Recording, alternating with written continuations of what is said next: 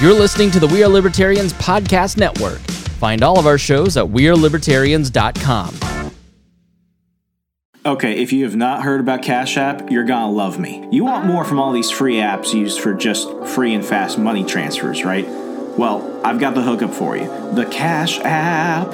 The Cash App card is a free Visa debit card that lets you use your Cash App balance to pay online and in stores. It's also the only way to get Boosts. Now, let me tell you about Boosts, because it's exclusive to Cash App.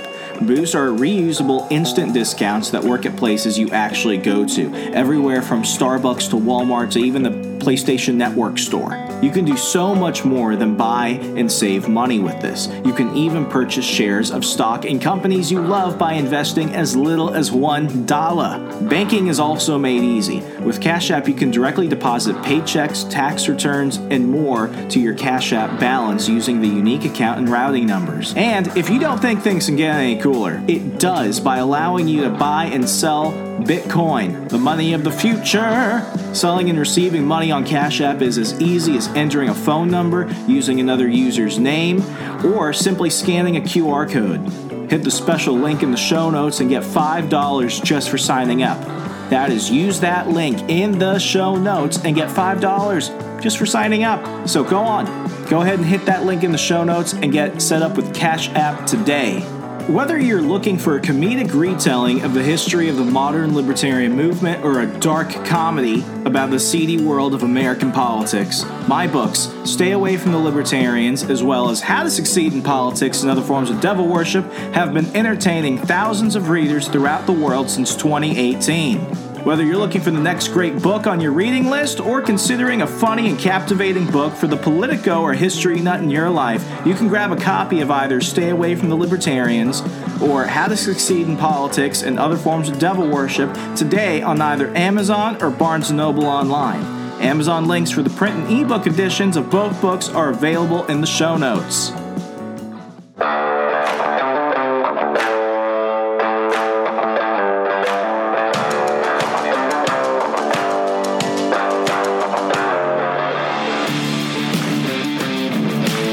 Prepare yourself.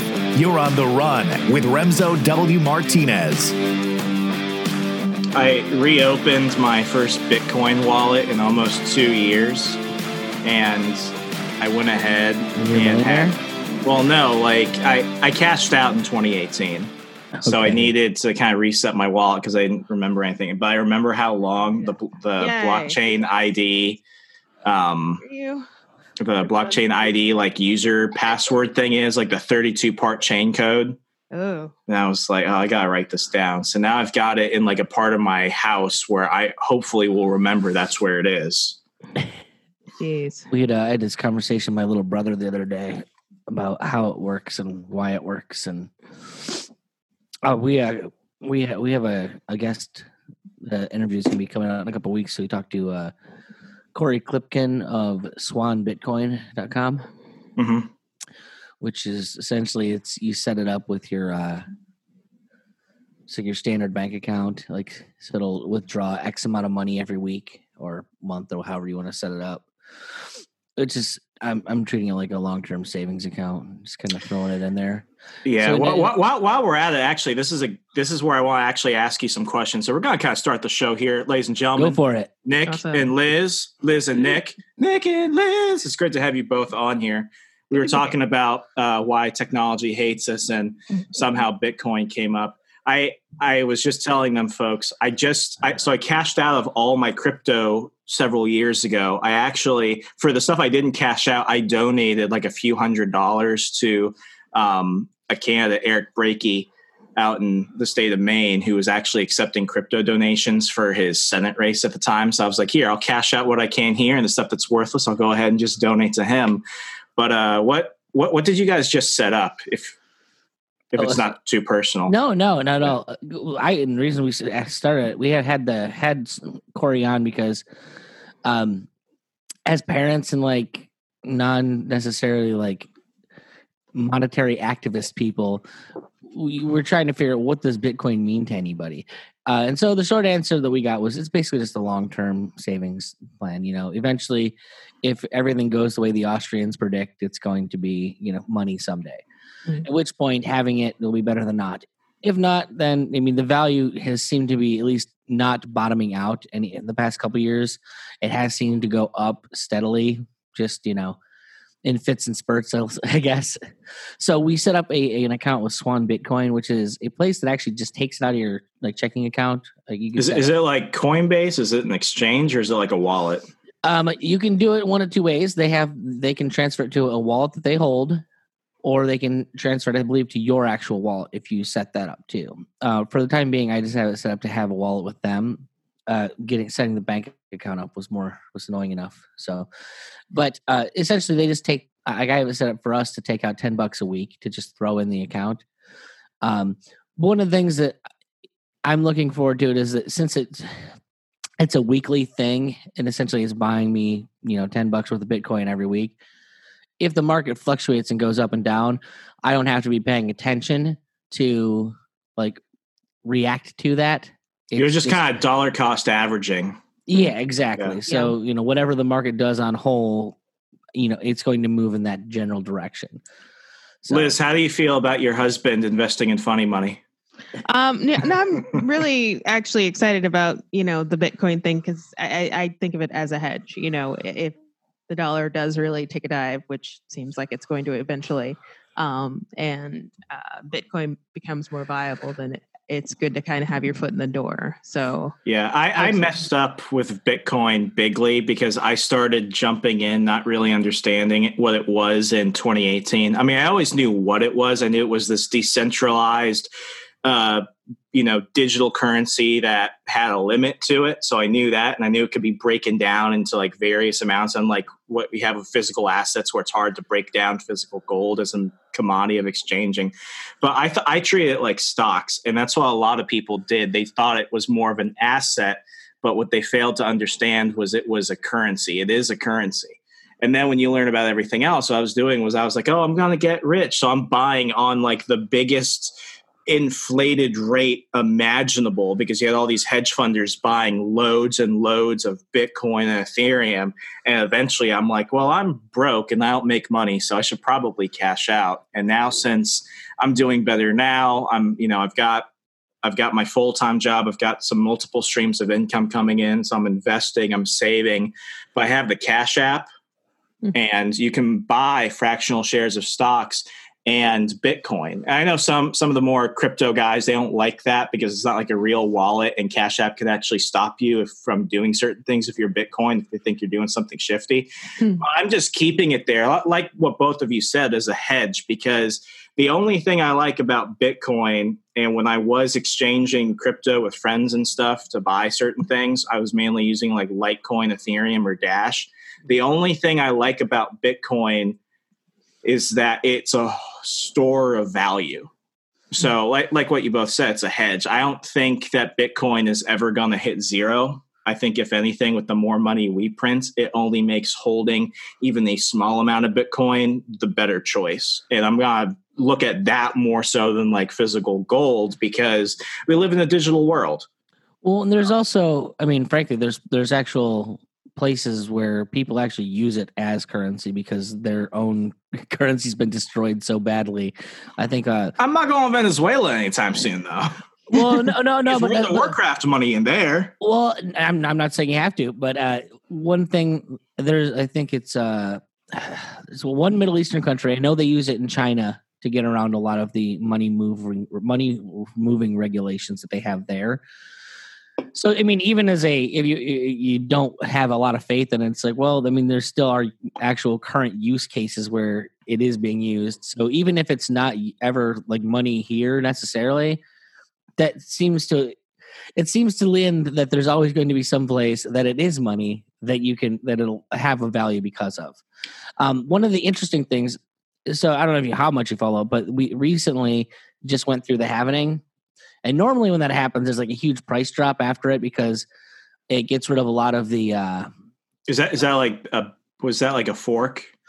It's no. The halvening is basically it halves the amount that miners get, I guess. Would be the way to put it. For the people that are actually mining the Bitcoin and turning through the code to generate more of it. Yes, and generally when that happens, you see a lot of less profitable miners drop off because it just becomes less profitable when that happens. Now, interestingly enough, when that happened this time, it didn't really dip, like maybe like a couple $100 a coin.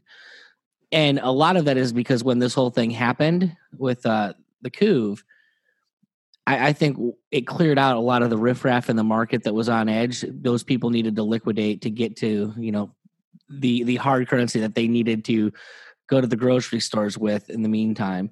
And so something everyone was expecting the price to drop pretty drastically, and then it just didn't. And now we're kind of coasting up in the 9,000s right now. So I think that just really emphasizes my point, though. Like my biggest thing, I could have gotten into crypto when I started working again. I could have started like months and months ago, but my biggest thing was I wanted to treat it with respect, and I wanted to use it and trade it intentionally. And this is why I liked Dash and Litecoin. It's because the fees were low and the transfer was fast, and that, there was more open involvement. Like it's like a lot of Bitcoin stuff now. I feel like a lot of it is still like in the shadows, whereas, organizations like the Dash organization, which, owns Dash, they're a bit more open about it. It's a little bit more centralized, but like you could trade it like you would trade with like Venmo or Cash App or anything. I feel like I'm okay having more cash on hand willing to trade, because at the end of the day, I can go to Subway and Walmart and they're going to take cash. If I hire someone to mow my lawn, I will pay them in cash. I want more adoption of it. And I feel like for a lot of the crypto market, it was, we just need to go ahead and make Bitcoin only stores and Bitcoin only websites and stuff. And it was like, well, I think we could do more with it though. So here's, and this is where the I guess the purists would say that's a high time preference thing. And you're right. Mm-hmm. People want to trade it. The people that I have no patience. Yeah. Well, no, I mean, trust me, I'm with you. That's why like Swan's great, because I can forget that it's doing it. It's just go take the money, put it there, and when someday it'll be there. But the thing is that with the people that are really into Bitcoin as Bitcoin, and they'll call all that other stuff, they're shit coins. And the reason is because people are trying to rush to the end line. They want to get to having the currency as possible without actually having worked out all of the kinks necessarily. And so like there's huge security issues. There's huge, viability issues in the long term to get to the short-term goals of, well, we want everyone to adopt this now. Okay, well, you can have everyone adopt it now, and then eventually 6 months from now, well, that coin's going to go away. Some have done better than others, like say Dash. Frickin' Dogecoin is still around though. Yeah. That surprises the hell out of me, but at the same time, I'm like super impressed, because originally I saw it and I'm like, oh, this just makes a joke of the whole system. Then I realized, oh, wait, it just makes a joke of all the other systems that aren't succeeding. Because all these things only matter as much as other people are willing to take it into consideration. And like, what's funny is the Bitcoin shop in New Hampshire, they stopped accepting Bitcoin. Years ago. They only take Dash now and Ethereum. So it was one of those things where it's like, see, even when you look at the currency wars, like people have to understand what they're really getting into it, because each coin, while it is a currency, it's also got different, functions to it. Like if I was going to be a long-term, wealth building investor into one specific cryptocurrency, I would go with Ethereum, because Ethereum has the capability of developing apps and it has the smart contracts capability. I would never want to trade like Bitcoin of somebody, because it takes forever and the fees are unreliable. Oh yeah. Like I said, the Bitcoin people will tell you, it's because we're not there yet. We're working out what this is eventually going to be. We're making the second layer stuff. I mean, the only reason our actual day-to-day money works the way it does is because of a second layer called Visa and MasterCard. Oh my gosh, don't get me started. That's the only reason that we have a currency that functions like that, because they've spent how many years getting that system to work the way it works. And now it works great. It's all trust though too. And I mean, I think crypto is like the biggest red pill for people. Like I like it. I freak people out when I say this, but I actually have no consumer debt. That's awesome. I only pay for things in cash. I was broke, but I wasn't going to put myself in more debt. So like I've always just really paid for things in cash. And when I got my girlfriend into crypto, when I set up her first wallet and sent her like $10 of Ethereum, like in 2018, and she began to learn about like the fiat money supply and everything, like she looked at herself, she's like, I gotta get out of this debt. Well, and honestly, that's why me and Liz, like why I started really getting into crypto and trying to learn more, because I when we had Irma, I lived in a world where it's like, okay, I can't be a shitty parent and not give her the things that she needs and deserves. Throw it on the fucking credit card. And when it's all said and done, lots and lots and piles and mountains of debt. And so I see all of the people that I'm really tight with getting into this thing, and they're sending money in it, and I'm like, at some point I expect that the currency is going to collapse. So it's like, well, is it worthwhile for me to even get into this? Because if the currency is going to collapse, I might as well just ride that inflation and then just pay it off with the cheap dollars that I'm going to get when it fails. So, or is there a way to game the system and like put my money in Bitcoin, and eventually Bitcoin's going to skyrocket, and then I can pay off all my crappy debt with that? And just what kind of game is there to play? I think Liz and I will. Sorry, I cut you off. Well, no, and then eventually, like when I started talking, it's like, if you're a Bitcoin person, like they'll just say, anything. What we're expecting is not now. It's not 10 years from now, probably even. It's a long term play. Like they're the guys that are really into Bitcoin are just, when this happens, and it might be 100 years from now, we're going to have the most stable, most reliable thing that there is. So think of it, if nothing else, as a long-term investment for your kid. Don't go trying to, like, what did JW say? He's like, if you aren't in a position to gamble on technology, don't. Well, yeah. Oh, absolutely. I think Liz and I were talking about this when I was on your show last week. Like, there are a lot of things I like about Trump. The one thing that I criticize him for is the one thing I never hear people criticize him for. He has no problem printing money. Yeah, he fucking loves that shit. His entire life, he loves printing money, and I think him and Jerome Powell have like a secret bromance that nobody's talking about. I think him and Jerome Powell, chairman of the Fed, love each other.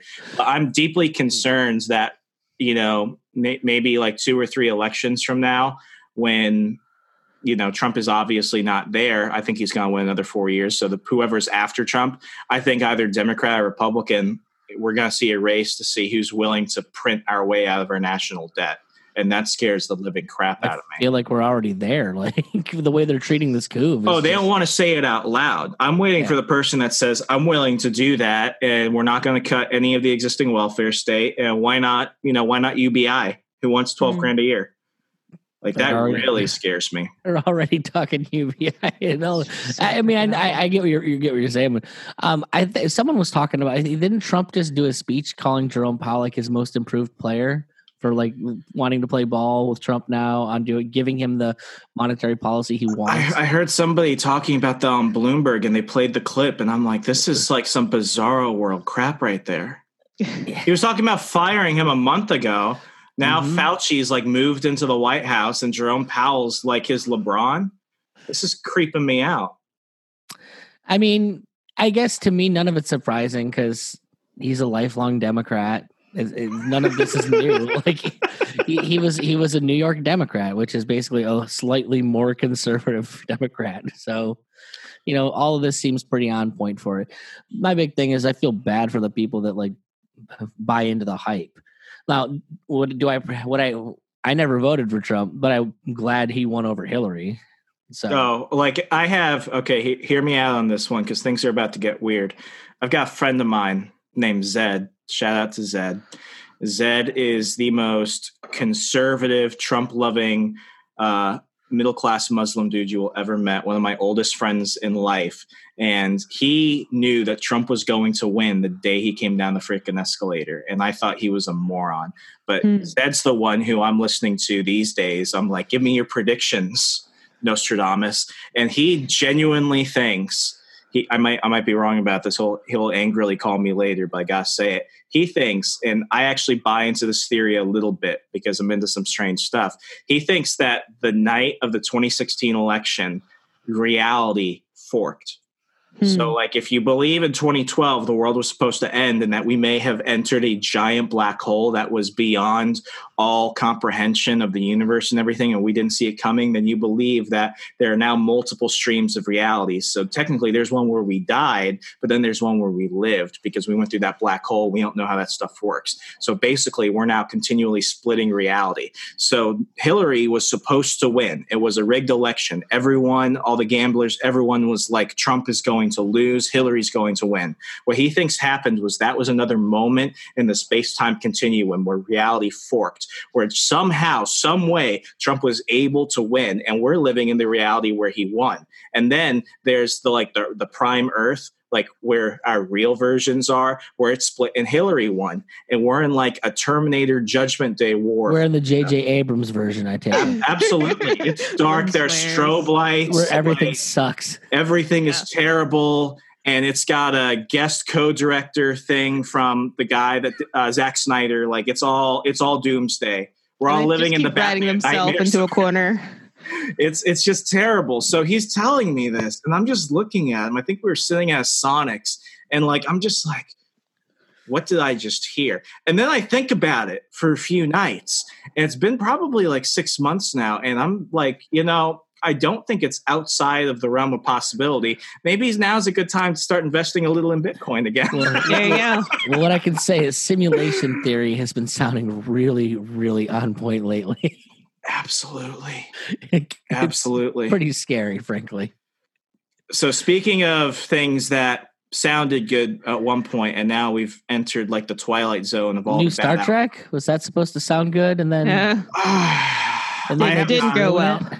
I have not seen the new Star Trek on CBS either. Good. Don't bother. I don't think it's worth it. Stay away from Picard too. They try and lure you in with it being Picard, but I don't understand how the whole universe thing is supposed to be now. Like, the TV shows are in one and the movies are in other, but that's a whole other thing. Main topic, what I want to cover, because we tackled a whole lot of stuff on your episode, and I'm going to go ahead and link to that in the show notes so people go listen to that to understand how we got here. My question is this. We've been talking a lot about comic books. We're still in the midst of the pandemic. The world is shaken. Movies are getting delayed. My question is this. Did the MCU make the comic book industry worse? Did they make it worse? Did they make it worse? I don't know that they made it worse. I think it had a lot of problems to begin with. Like the way it was set up just was never really going to work. I actually have a more complicated take on this, in that I think Disney buying the MCU definitely. Yeah. Whereas I think that if they had done it right, they had all the potential to make the comic book industry take off. But as opposed to doing smart things like doing crossovers with your films and putting the same characters, stylizing the art design to match what you're doing in the films and things like that, they chose to have nothing to do with each other. And I mean, it just seems like they just want the comic book industry to go away, which is stupid because that's their proving ground for the stories that will work in film. Yeah, my problem is, and I saw this with the first Iron Man, I saw it more positively than I do now, but I mean, the films to a large degree, even though the physical print comic book industry has been on the decline, and even though people are like, digital's the future, digital sales may have increased, but they've always been drastically going down profit-wise. That's why now Marvel's digital library now, basically said Comixology and all these other apps, you can hold their stuff now. Well, for people that are listening, just to, I don't know how many of you are comic book people, but to give you a frame of reference is the comic book industry versus the film industry. The entire comic book industry, all publishers last year, made less money than any of the Marvel Cinematic movies. And we're talking both Marvel and DC. Yeah, like the entire comic book industry made less money than a single movie.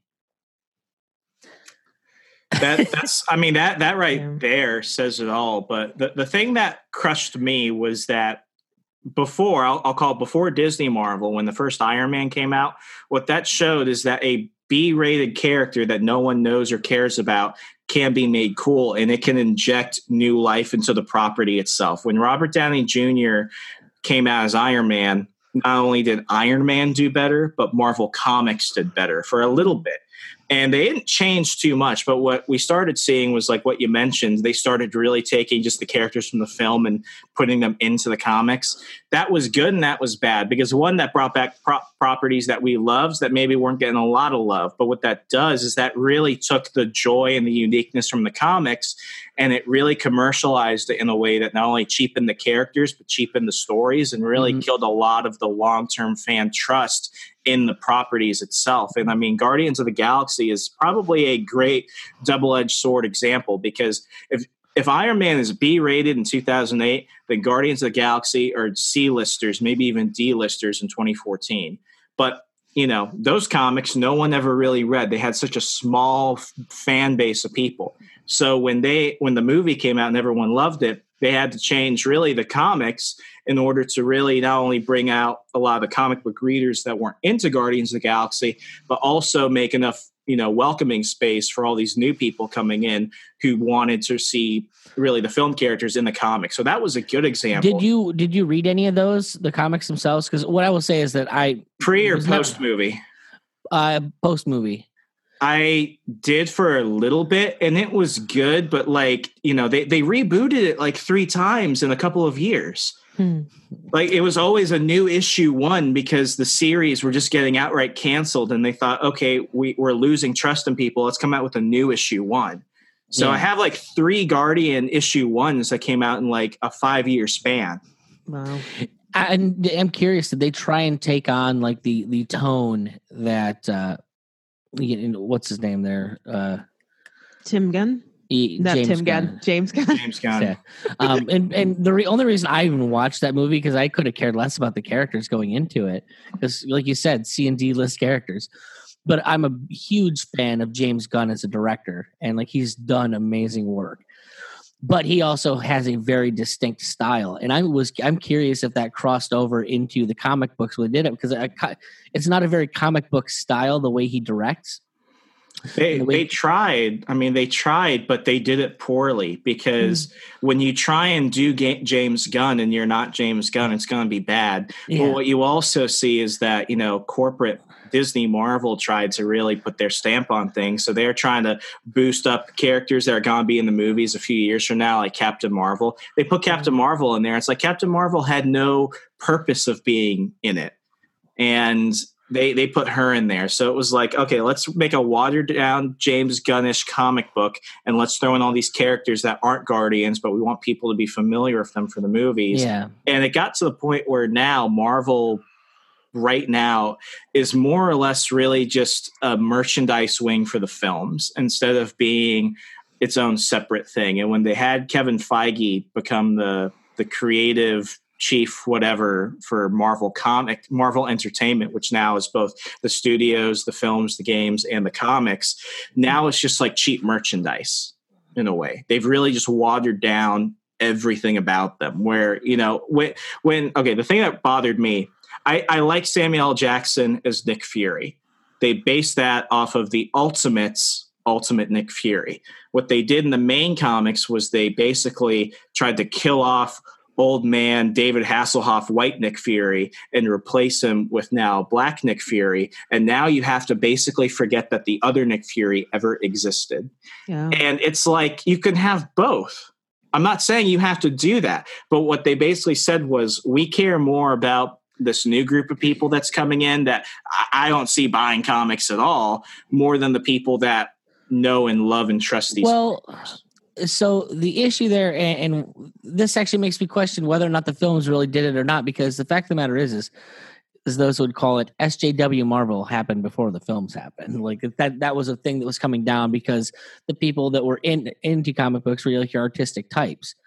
The problem is that that's not really the people that buy comics.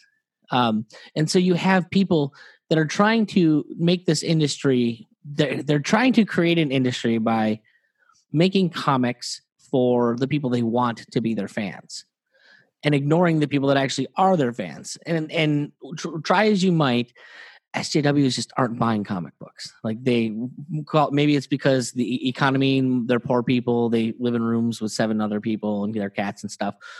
Maybe it's just they just don't like comic books. Who the hell knows? But the problem is they're not buying them. Meanwhile, you have all of these middle-aged white men that do, whether or not they like it, make up the majority of the audience for comic book patrons. And now they're telling them, we don't want you to be our fans. So they're pumping all this ideology in. And for a long time, like the way I understand it is that it was in the comics, but the movies, because they're such big productions, they weren't letting it seep in there because they were making the safer bets. You want everyone to go see the film. Yes. Well, and eventually they started that whole process that was turning people off to the comics left and right. Well, that started creeping into the films. And now, I mean, it's just full on the films. We're talking She-Hulk, where we're talking we're talking a whole, like, Captain Marvel had been rebooted how many times before they made the films? Like, no one likes Carol Danvers as Captain Marvel. Miss Marvel, Carol Danvers, did pretty good back in like the 70s. Yeah, when they were trying to make her like a pinup model. I mean, let's be straight. Like, men bought that because it was basically, I get to see a hot superpowered chick fight other superpowered people. That's cool. Yeah. Mm-hmm. I mean, just kind of sidestepping that, though. I mean, I always think that, and I do genuinely think this, even though, a lot of the fans criticize the SJW wing of the comic industry that's really, being the masthead for all these new properties now. I ultimately think Marvel, Disney only really cares about one thing. They care more about money than they do about this. They will virtue signal a little bit. It's like during Gay Pride Month, you have all these companies that do business with like the Saudis, and they're changing their Facebook profile to virtue signal a little bit. It's like, yeah, they're going to throw that red meat at you, but ultimately what they care about is money. And I have a question.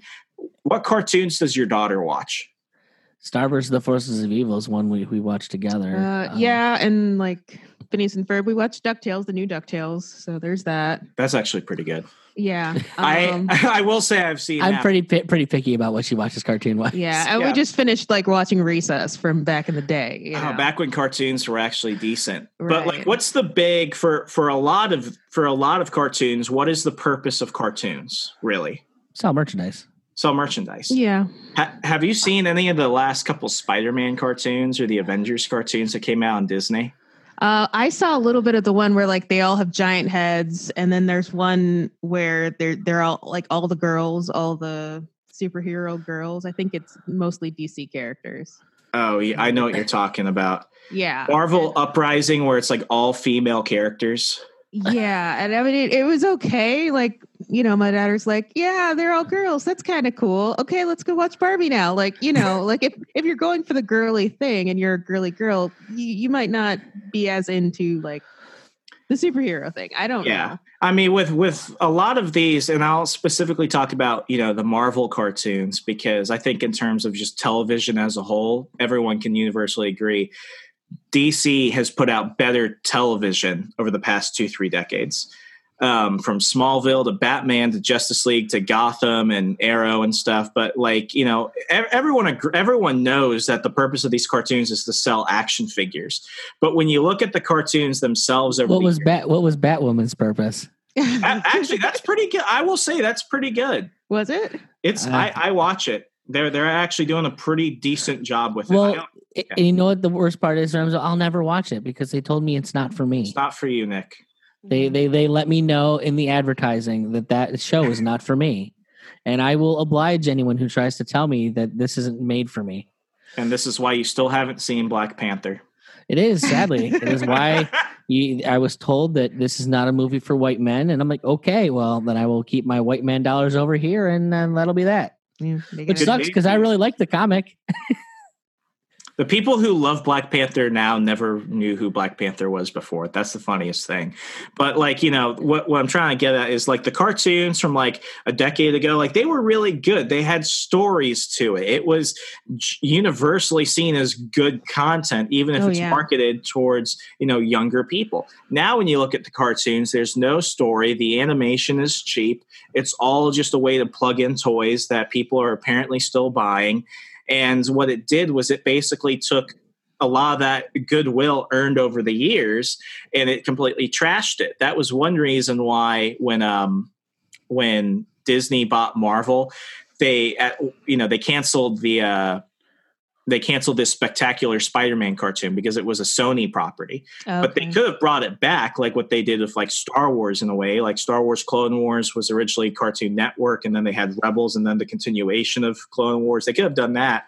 But one reason why they didn't want to bring back Spectacular Spider-Man at that time was because Spectacular Spider-Man wasn't pushing enough Spider-Man toys. Now, Spider-Man's one of the most money-making properties ever. That and Batman, you put either of their faces on it, people will buy it typically. But they're like, that cartoon was not generating the cash. So what they did was they had Ultimate Spider-Man. Now it's Marvel's Spider-Man.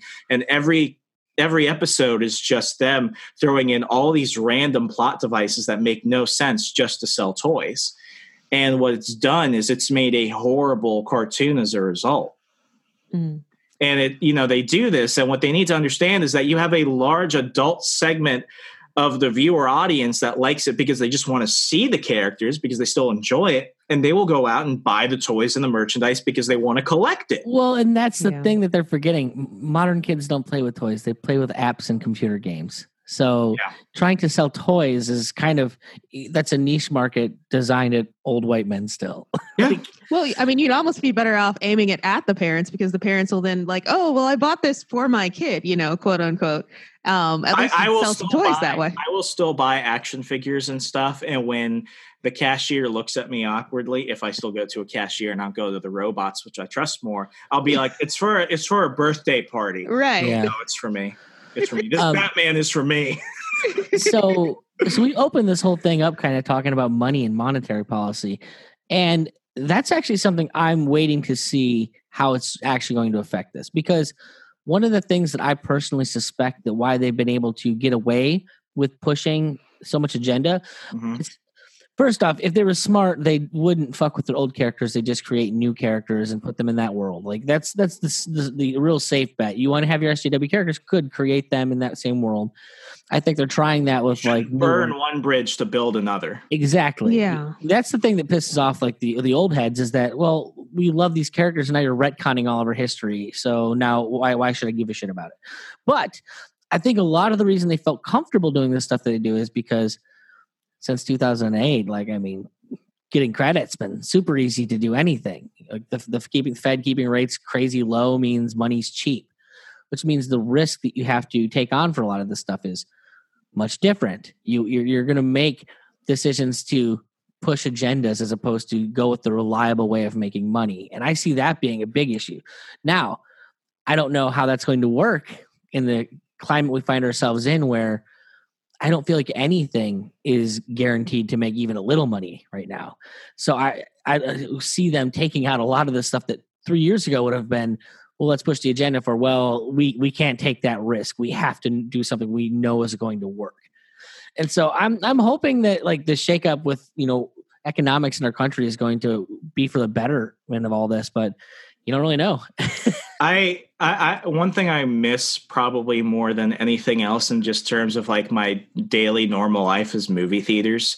Even though I know I'm essentially just paying for something which is just pure pleasure when you look at the actual cost of everything. I like movie theaters. I like the movie theater experience. Usually I go with my friends or my girlfriend or my family. So it's a shared experience. So I want to go back to movie theaters. But do you know about the whole deal with AMC theaters and Universal? I was hearing a little bit about it because like I had just kind of gotten back into going to movies at movie theaters because like, the kid's old enough to like sit still and pay attention now. So we started going to like princess movies and stuff. I was going to go see Mulan when it came out. And talk about timing. Yeah.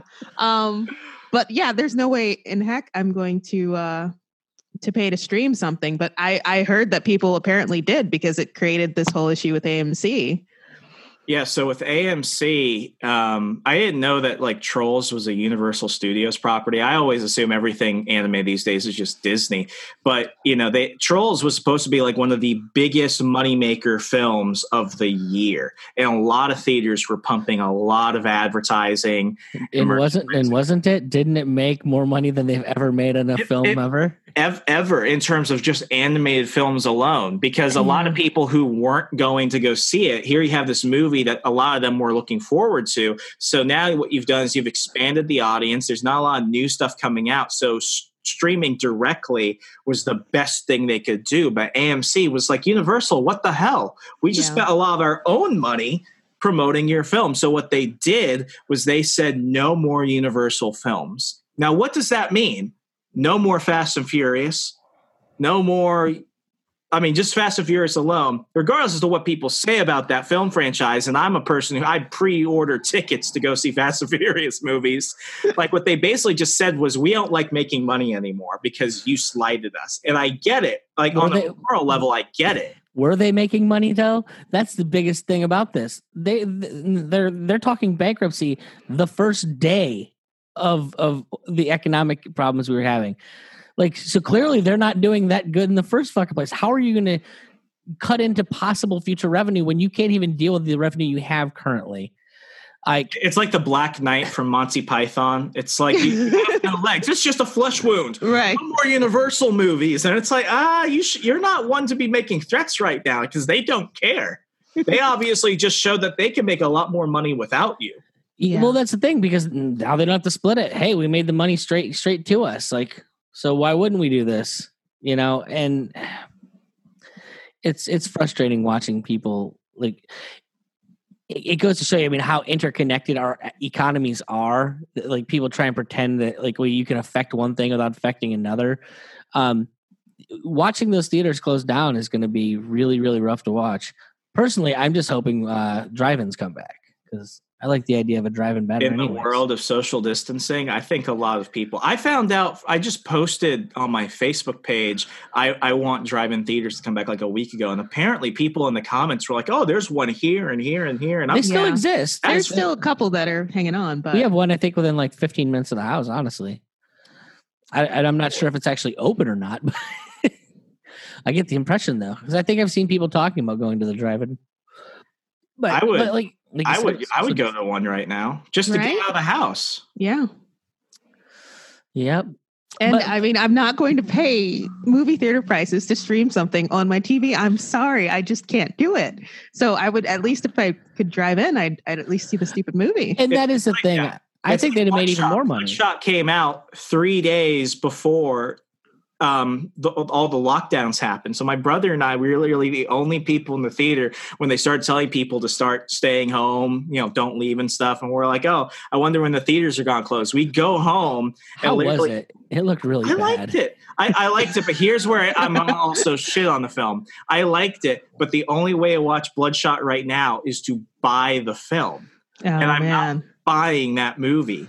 If I do buy it, I want a collector's edition. I want all the bonus features, but I'm not buying it just to have the movie alone. I want more because I feel like the film overall gave me less. Well, and honestly, that's the thing that upsets me the most. Like I love DVDs, and the thing I love about DVDs, I love director's commentary. I love actors' commentary. Mm-hmm. And they have the ability to do that shit with streaming right now. And how many years into the streaming thing and they still haven't like gotten on the ball and given us all the bonus features.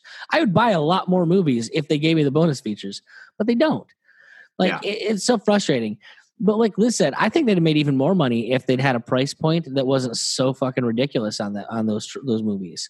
Like I think that the initial ones were going to make money, but I think it's diminishing returns as more people figure out how to navigate this new world. They're going to make other choices because they've discovered other choices. But there's a price point where they still choose to spend all that money on movies that are, you know, new releases to stream without, you know, like for me, it's like, yeah, some parents are like, oh yeah, it's $20. It's still cheaper than taking the family out to movies. I'm like, yeah, but I mean, it's way, way more expensive than, you know, actually renting the movie when it comes out later. Yeah. Like I've seen some pretty terrible movies in theaters, but usually if I want to go see a movie in theaters, I'm not just going to see a 2D one. Like for Avengers Endgame, you better believe I'm going to save a few extra bucks to see that in IMAX. And I want the free poster that comes with it when you leave the theater. I want the poster. You want the experience. Like that's it. I want more than just the film because I feel like with the way that all these different entities are competing, I deserve it as a customer. But my two predictions, and this goes for, you know, everything from comics to the films to the way that we interact with all these mediums, I think two guaranteed things are going to happen. One, a lot of these companies are like, listen, when we put out a product, when we put out a film or a comic or something, we need to know it will make money. I see a lot of the SJW type of stuff coming in. I don't see a lot of that staying by, especially if you can't make a profit off your book, especially if the diminishing number of comic book stores that we talked about when I was on your show. I think a lot of these comic book stores are really going to start thinking, you know what? I'm not ordering that new Warriors. I'm not ordering that new Captain Marvel because I'm going to lose money off of it. It's not worth it for the 2 or 3 customers that might buy that and then all the variants. It's not worth it. Well, like I watched Nerdrotic on YouTube, and Gary talks about, it's like, so he ran a comic book shop for years. He's like, if I ever run a comic book shop again, I'm not selling new comics. Because he's like, I'll sell toys and stuff like that. But new comics, there's no point in selling them because half the time you order them, they just sit on the shelves. You make your money off of the old issues, the stuff that's been tried and tested and works. So I mean, what the best way to see it, like I go to conventions, and the one that I always go to every year is Awesome Con. And I think it's just so funny. You look at a lot of the older comics that might not even be in great condition. If you go to the right vendor, they're going to actually really price gouge you for those comics. But you look at a lot of the new stuff that even came out like within that month, and they're selling it at a loss for like $1-2. Like the sticker says $5. It came out like a week ago, and you're getting it. Like they're basically losing money. They're just trying to recoup losses from there. Well, and I mean it's because, and you can hear it. Like you listen to the creators on Twitter and stuff, and they point blank tell, like, we don't care. Like, we're not here to sell comics. That's your job. Figure out how to sell what we make. And such a backwards way of thinking. No other industry works like that. Exactly. And part of the issue is, you've got that big middleman in Diamond that's the only publisher. Oh, I was wrong. 3 predictions. Diamond? No. They're done after this. No more Diamonds. They're gone. I think Diamond will still be around, but like Diamond, the one printer that does all the mainstream comics, no. I think what DC's doing, going to like smaller individual printers and only having them do certain titles, so that way they're not too invested into one behemoth. I think that's definitely got killed Diamond. Sure. Diamond needs to go, and it's needed to go for a long time, and hopefully this just kind of proved it to everyone. The thing is though, ultimately, I don't see a whole lot of reason for creators to go to the main publishers anymore, because you can just as easily start your own property, develop a following like any other content creator, and then sell the shit online. You have the Ethan Van Skyvers and stuff that have like legacy careers that they can kind of start off on. But eventually, once that becomes a viable business model that people trust on, like independent creators, you're going to see a hell of a lot more of it. And why do I need to go and water down my vision with a big publisher when I can just sell it exactly the way I want it and develop a loyal community that'll support me forever? This is why Image Comics has done so well, and why they're becoming more mainstream now. When you look at properties like The Walking Dead, and now they're doing a new Spawn film, and they're going to do an Invincible series potentially on Amazon. Like, Image Comics is creator first, artist first, and you live and die based off that. Image will provide you with the connections to printers, the connections to editors, and the connections to stores, but you really succeed off of how you interact with your fans. I don't know the politics of really anybody except like Rob Liefeld, because he's not actively doing comics anymore. But Liefeld is, he's not, I wouldn't say he's libertarian, but he's very anti-social justice. I'll put it that way. He's very anti-liberal in a lot of ways. But then again, he never had to appeal to those people because he knew his audience. So he could double down if he wants to. He's not taking down all of Image Comics if he wanted to go back and do that. Well, and some of the stuff that's the most criminal to me is like, look what happened to Doug TenNapel, who is guy who is a very conservative Christian. And to me, nothing he said was all that bad, but he said something about, I think it was homosexuals, and just he doesn't support that lifestyle. Like, it's just not his thing. He said he wasn't going to include them in his work or something like that, which is, it's his choice. Yeah. The problem is that, so we're talking about a beloved creator of Earthworm Jim, like a huge game when I was a kid, and no longer allowed to work. Like he'd just gotten a big deal, and that someone heard that he'd said this once, his entire career was over, blackballed by all the people in that industry. So now the only people that'll touch him are the independent creators like the Ethan Van Skyvers and stuff like that. But the last laugh's for him because now he's out selling his comics by himself. He's online. I get ads in my Facebook all the time. For his what is it that he does? It's The Finger of Poseidon is the new book, but I think he's like some book about a Yeti or it's like Search for Bigfoot Bill. I think it's his character. It's something about that, yeah. But like he can do that, and it only shows that like the market is really there if people know how to use it. Chuck Dixon, I spoke with Chuck Dixon like the year that Clinton Cash came out, and like after Clinton Cash came out, he did the graphic novel version of Peter Schweitzer's book. He got canned, and this is the guy that wrote some of the best Punisher stories. He created freaking Bane. He really helped Palmiotti and the others make Harley Quinn popular in comics, other than the Batman the Animated Series. Chuck Dixon, who's a treasure of the comic book industry, now has to do all his stuff almost virtually by himself. Well, so, and here's another thing that, like, as we're talking about this, and I'm thinking about it.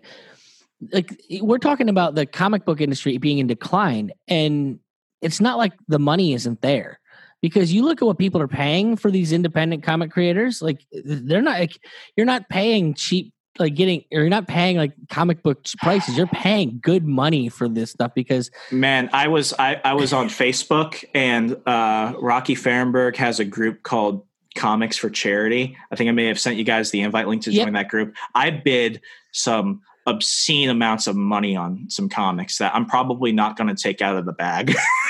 Oh yeah, but that just shows like discretionary spending is there. Yeah. Well, I mean, there's like some of the packages that like the independent creators offer. We're talking hundreds upon hundreds of dollars, but I mean that's way more than you spend on a new comic. But people are spending it because they've developed relationships with these creators. The creators take care of their audiences. They give them what they want. Like, how did people forget that the comic book industry is an industry? It's a business. Same as anything else. You have clients and you give them what they want. And when you stop doing that, they stop paying you. It's so frustrating. Tom King, former CIA, he did Batman. Now he's doing Strange Tales. Tom King is a pretty left-wing guy. I mean, he's very open about that on Twitter. I love Tom King's writing, and Tom King respects his readers, because Tom King knows if I treat my readers and my fans of it, and it's not even his fans, if I treat Batman's fans like crap, I'm going to lose money. And if you lose money writing Batman, that's your own problem. But Tom King understands that. Whether or not he even really likes his customers, I could care less. At least at the face value, he doesn't treat them like crap.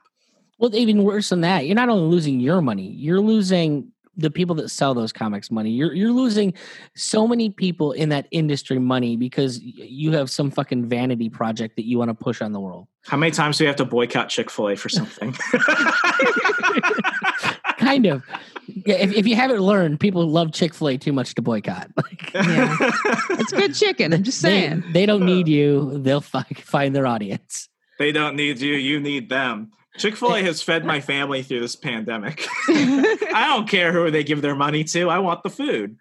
But yeah, I mean, like, Tom King knows that. And like, you're not losing fans if you do that. You're losing Batman fans. And you have to understand that. And like Chuck Dixon, like he wrote some very impassioned speeches from Batman's view in the Batman comics he wrote, because Batman is against guns because he had a childhood trauma. Chuck Dixon's a member of the NRA and owns guns himself and is a conservative, but he understands Batman. Well, and I think this is where we kind of concluded on the episode we did on our show. It's that you try and write these things for the perspective of the people, like they'll say the marginalized people. And the worst thing about it is, goddamn, to marginalized people get shortchanged with such awful stories. Like, I feel bad for marginalized people having to read this shit for representation. Like, I'm all about representation, but could you maybe write a good story to go with it? Like, diversity is beautiful, but diversity is not an inherent virtue. I mean, even if it is an inherent virtue, Don't throw crappy writing at it. Yeah. Put good writers on the job. But the problem is it's never overt enough. Like, I'll mention it on this show because I don't know how your audience is. For me, nothing. Like I'm an old school lefty. So like for me, I'm all about diversity. I think it's beautiful, and I would prefer more of it to not. It really is important to me that my daughters see female characters kicking ass. And so I loved when Jessica Jones season 1 came out, because for me it was a cool character kicking ass, and David Tennant's the man. So I saw Wonder Woman in theaters more than I've seen most Marvel films on repeat. Well, the problem is so season 1 of Jessica Jones I loved. Season 2 comes out, and all of a sudden I'm given a lecture about once an episode about how I'm a piece of shit because I have a penis and I'm white. Mostly because I have a penis. And so 4 episodes in, I'm like, well, I don't need to be lectured to about this. Now, it has nothing to do with her being a female character. It's that I already like the female character. I want the show don't tell. That's the thing they don't get. Show don't tell is like the first rule of all writing. Show me. Just have the female character kick ass. I'm like, yeah, cool. Like when I was a kid, Tank Girl was one of my favorite characters ever because all she did was go out and kick ass and be Get ready awesome. for the woke version. Oh God, no one's ready for the work. What Margot Robbie is going to do to Tank Girl terrifies me. There will never be a Tank Girl other than Lori Petty. Yeah, Lori Petty is my girl. I love Margot Robbie too much to not see that film. It could be terrible. I'll still give her my money. I'm her simp. But I mean, you're honestly a bigger comic books guy than I am. Like I like them and I've always appreciated them, but I've never been like just a diehard in the wool comics person. It's just. I saw Justice League 5 times in theaters. Oh, wow. I'm an appreciator of nerddom. We'll say that. I will. I think we can conclude on this. My second, because I brought point 1 and 3, but my second prediction: movie theaters drop the pay per film model and they go straight to subscription based services. Oh yeah, that makes sense. They've already had them for AMC has. I have like the Cinemark Movie Club where I pay like $8.99 a month, and I get one rollover ticket a month credited, so I could see any film. I get like discounts on concessions, merchandise, and then if I buy other tickets, I get a discount on every guest I bring. So I like that, but it's like I'm willing to pay $20 a month to go see X number of films, even if they limit it.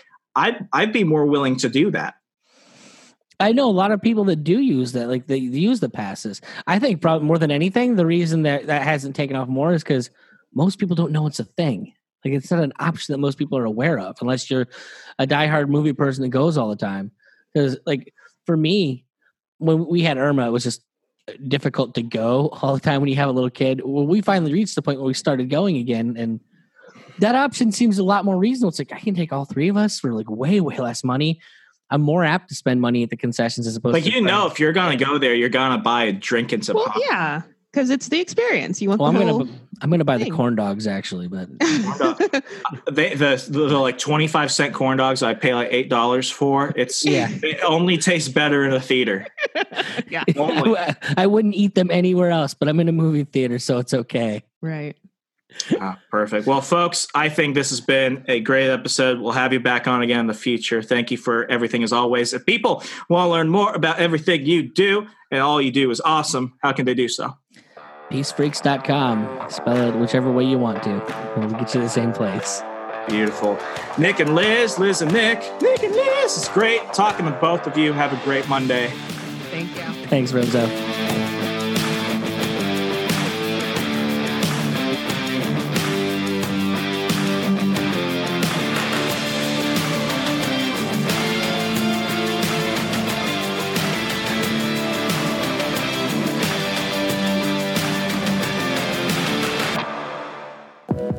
Check out our other shows and more from the We Are Libertarians Network at wearelibertarians.com.